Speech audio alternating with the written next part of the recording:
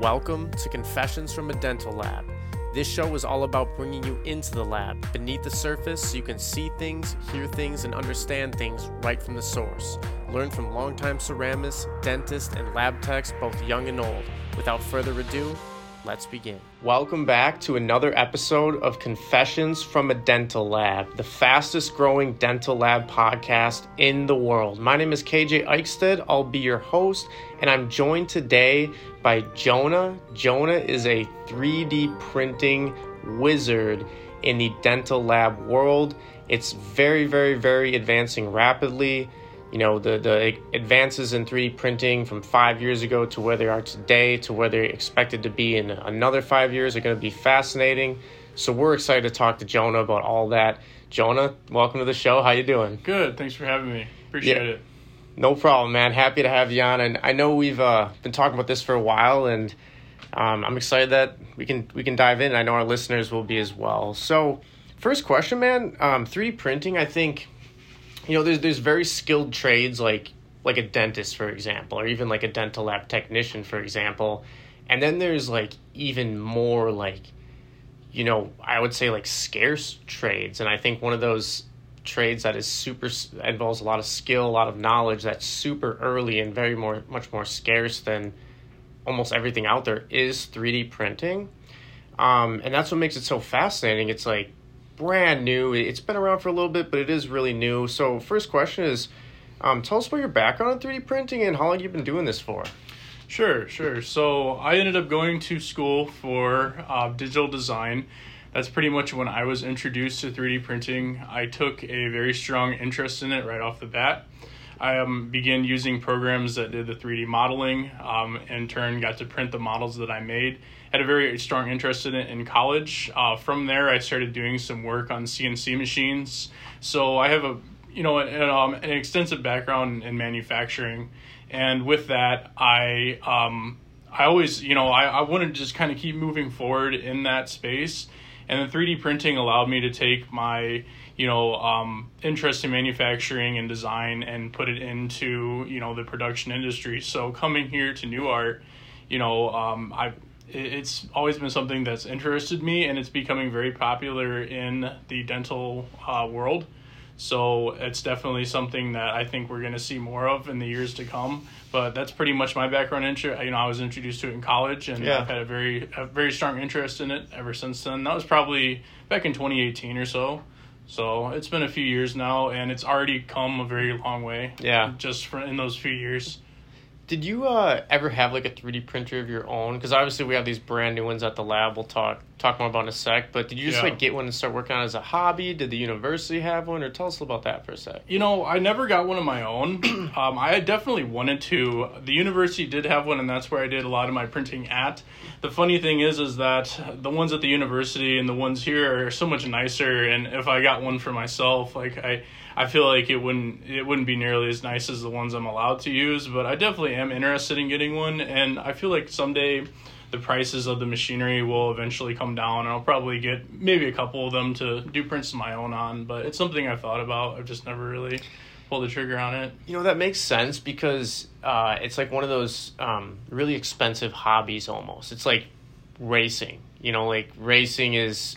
A lot of people enjoy it, but if you want to actually be the racer, you got to pay for the tires, you got to pay for the car. It's like super expensive, the fuel, all that.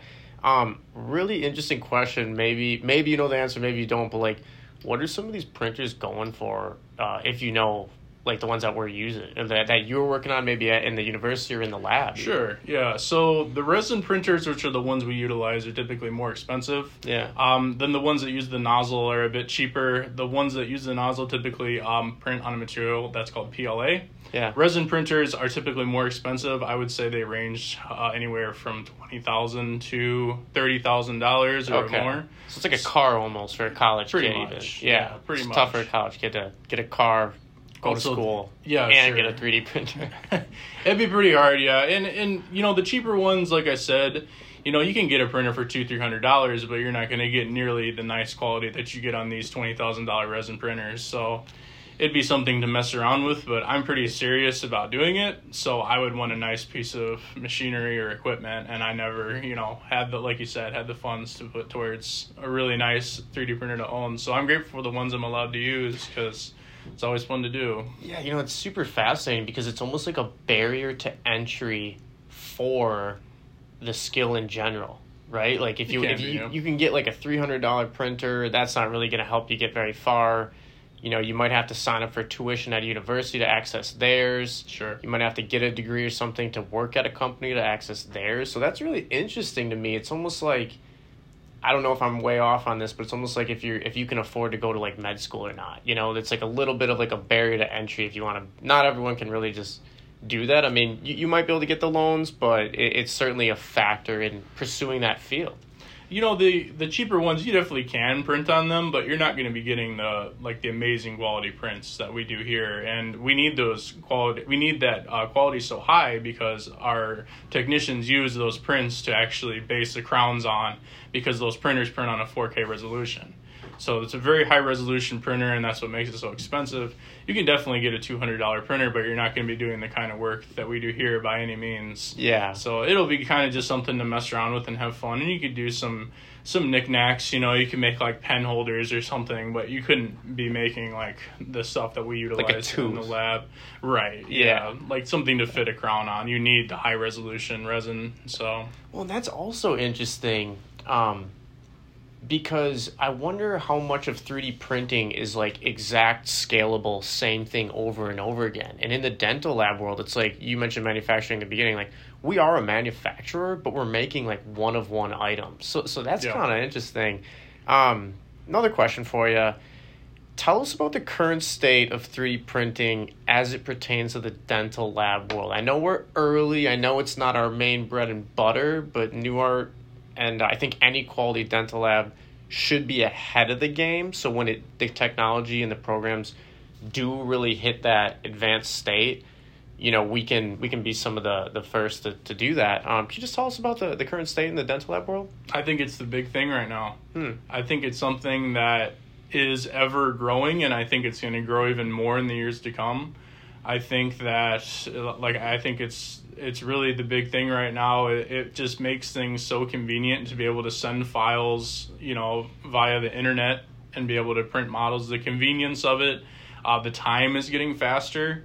Print time is reducing greatly. What used to be a 4 or 5 hour print can now be done in an hour and a half. Okay. So I think it's something that is ever evolving, and I think it's going to take over a lot of what dental labs do as far as using manual technicians. I think that's going to be, I think a lot of it's going to be done by 3D printers.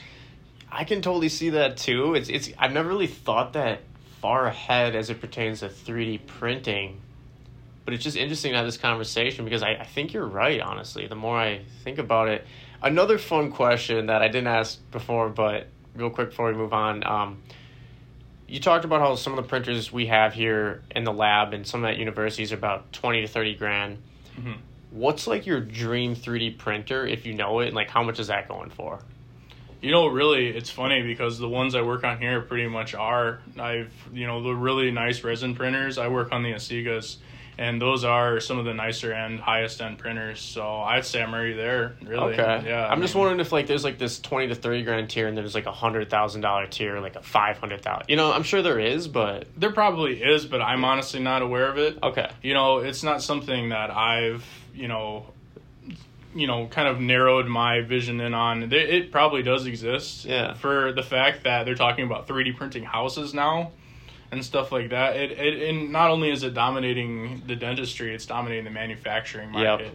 So the fact that they're talking about manufacturing things on such a large scale, I would definitely imagine that would get near that price range you're talking about. So I mean, if you could 3D print a house, that's like, it's a crazy concept, but that's something that could completely disrupt like so many industries. You feel like the value in a machine that could do that. I mean, first of all, how big would it be? Second of all, how much would it be worth? It's going to be exciting. It's going to be maybe a little frightful as we go forward. Or change is interesting, right? Change is interesting. But sure. Before we get off topic, tell us about an average day for you as our head of 3D printing in the dental lab. Okay, so an average day. It can be... You come in. Yeah, I come in. Typically in the mornings, the digital cases are a little bit slower. I don't usually get an influx of cases till maybe around 11 or in the middle of the day. And that's typically when the cases start coming in. So in the morning, I usually take off the stuff I printed the night before and get all that cured and get everything cleaned up. And I do maintenance on the printers. If a tray on the printer is not doing well, I'll replace that, or I'll calibrate the printers if it seems like I'm starting to have some issues. So I typically do that in the mornings, and then usually around the middle of the day is when, I'll get a lot of cases to print. And I'll start putting those on now that I'm utilizing 3 printers. I used to have 2. So it's a lot more maintenance and work, but that's fine because I enjoy doing it. It's really, my day just consists of putting jobs on, taking them off, taking care of the printers, and then I'm also working for the implant department doing scanning as well. So when I'm not doing the printing, I'm helping them out.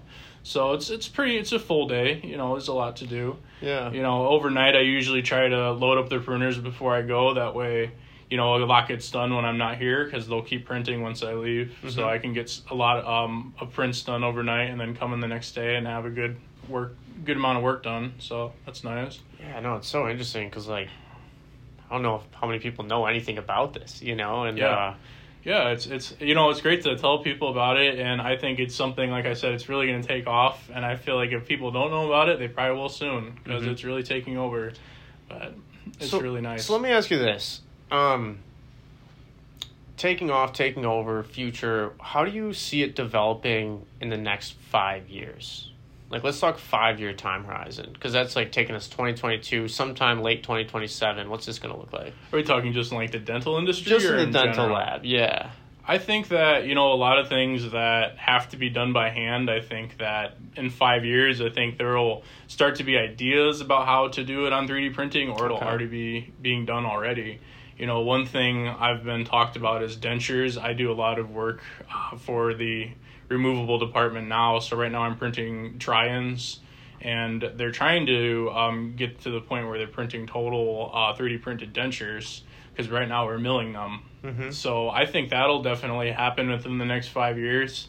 And I think, some more advances in that department as well. I think it'll be a lot more like false teeth and removable kind of stuff.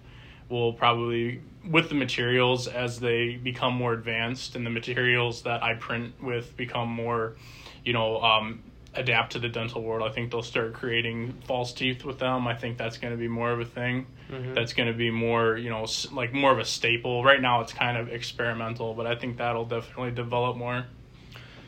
What are some of the main materials you use? So right now, I print with all resin here. Yeah. So I print with just basically for the models that the Crown and Bridge department use, I print with just, UV cured resin. But when I do for the removable department and I print the try-ins, I have to use a non-toxic material that can actually be put in the patient's mouth. Absolutely, yeah. So, and then I also do some work. It's basically all resin material printing. I'll also do some surgical guides, which are made out of it's a much thinner material. It's not as viscous, and that is used to make, it's much more clear. So it's just basically they're all resins, but each one of them has a certain color and it has a certain texture, and they're used for different applications pretty much, but it's all resin printing. Okay. Kind of right before we got on the podcast, I mentioned how this is going to be kind of like an introductory 3D printing in the dental lab landscape podcast, because it's growing so fast. We intend on having more of these where we dive even deeper, get even deeper into the subject. But last question, Jonah, what's one thing you think a dentist listening to this, or even just let's just say from a dentist perspective, what's one thing you think they should know in the year 2022 about 3D printing in the dental lab world? One thing they should know, I think that you should probably know that a lot of the work that used to be done by hand is now probably going to be done by the machines, And I've heard, I've had some people say that the 3D prints aren't as accurate and things like that. But I think that they should know that just have patience in it. And I think over time that the prints will become more accurate. I think the machines will become more advanced. And I think I think they'll be seeing some, if they're unhappy with the inaccuracies, that I think and over time those will get much more accurate. And if they are happy with the prints, I think they'll only continue to get better. So I think that they'll continue to be delivered just quality products from the 3D printing, and I think it's a very valuable asset to the lab here. So we do a lot of work on them now. So. Yeah, so it's almost like just patience with it. It's like it's growing, and it looks to be a massive part of the future. I agree, for sure. So yeah, man, any final thoughts? No, I think, we pretty much covered everything. I like talking about what I do on a daily basis. And, for those who aren't who aren't familiar with 3D printing, I hope I was able to explain some things and cover some things. So it was great going over it with you. Thanks for having me on. Yeah, no, really appreciate you coming on, Jonah. And for everyone listening, if you're interested in coming and even just like seeing some of these 3D printers and seeing them in action and what Jonah means by calibrating these things and loading the trays and putting the stuff in the light box and all that good stuff, the files, we invite you to get in touch with us and come on in. We'll show you how it all works. It's very interesting. It's very new. It's cool. Brand new machines. I just want to thank everyone for listening to the show. If you wouldn't mind sharing it with another friend, that's the number one way you can help us grow. Text someone, throw it on your story. All those things are free. They take 2 seconds. And it's just a little way that if you found some value in this, you can help us right back. So thank you so much, Jonah. Thank you, everyone, for listening, and we'll catch you next time. Thank you for listening to this episode of Confessions from a Dental Lab. If you'd like to contact the show, simply send us an email at dentallabpodcast@gmail.com. You can also get in touch with us at life@newartdental on Instagram. Thank you for listening once again. We're on Apple Podcasts. We're on Spotify. Make sure to subscribe and tell a friend. And until next time, we're out.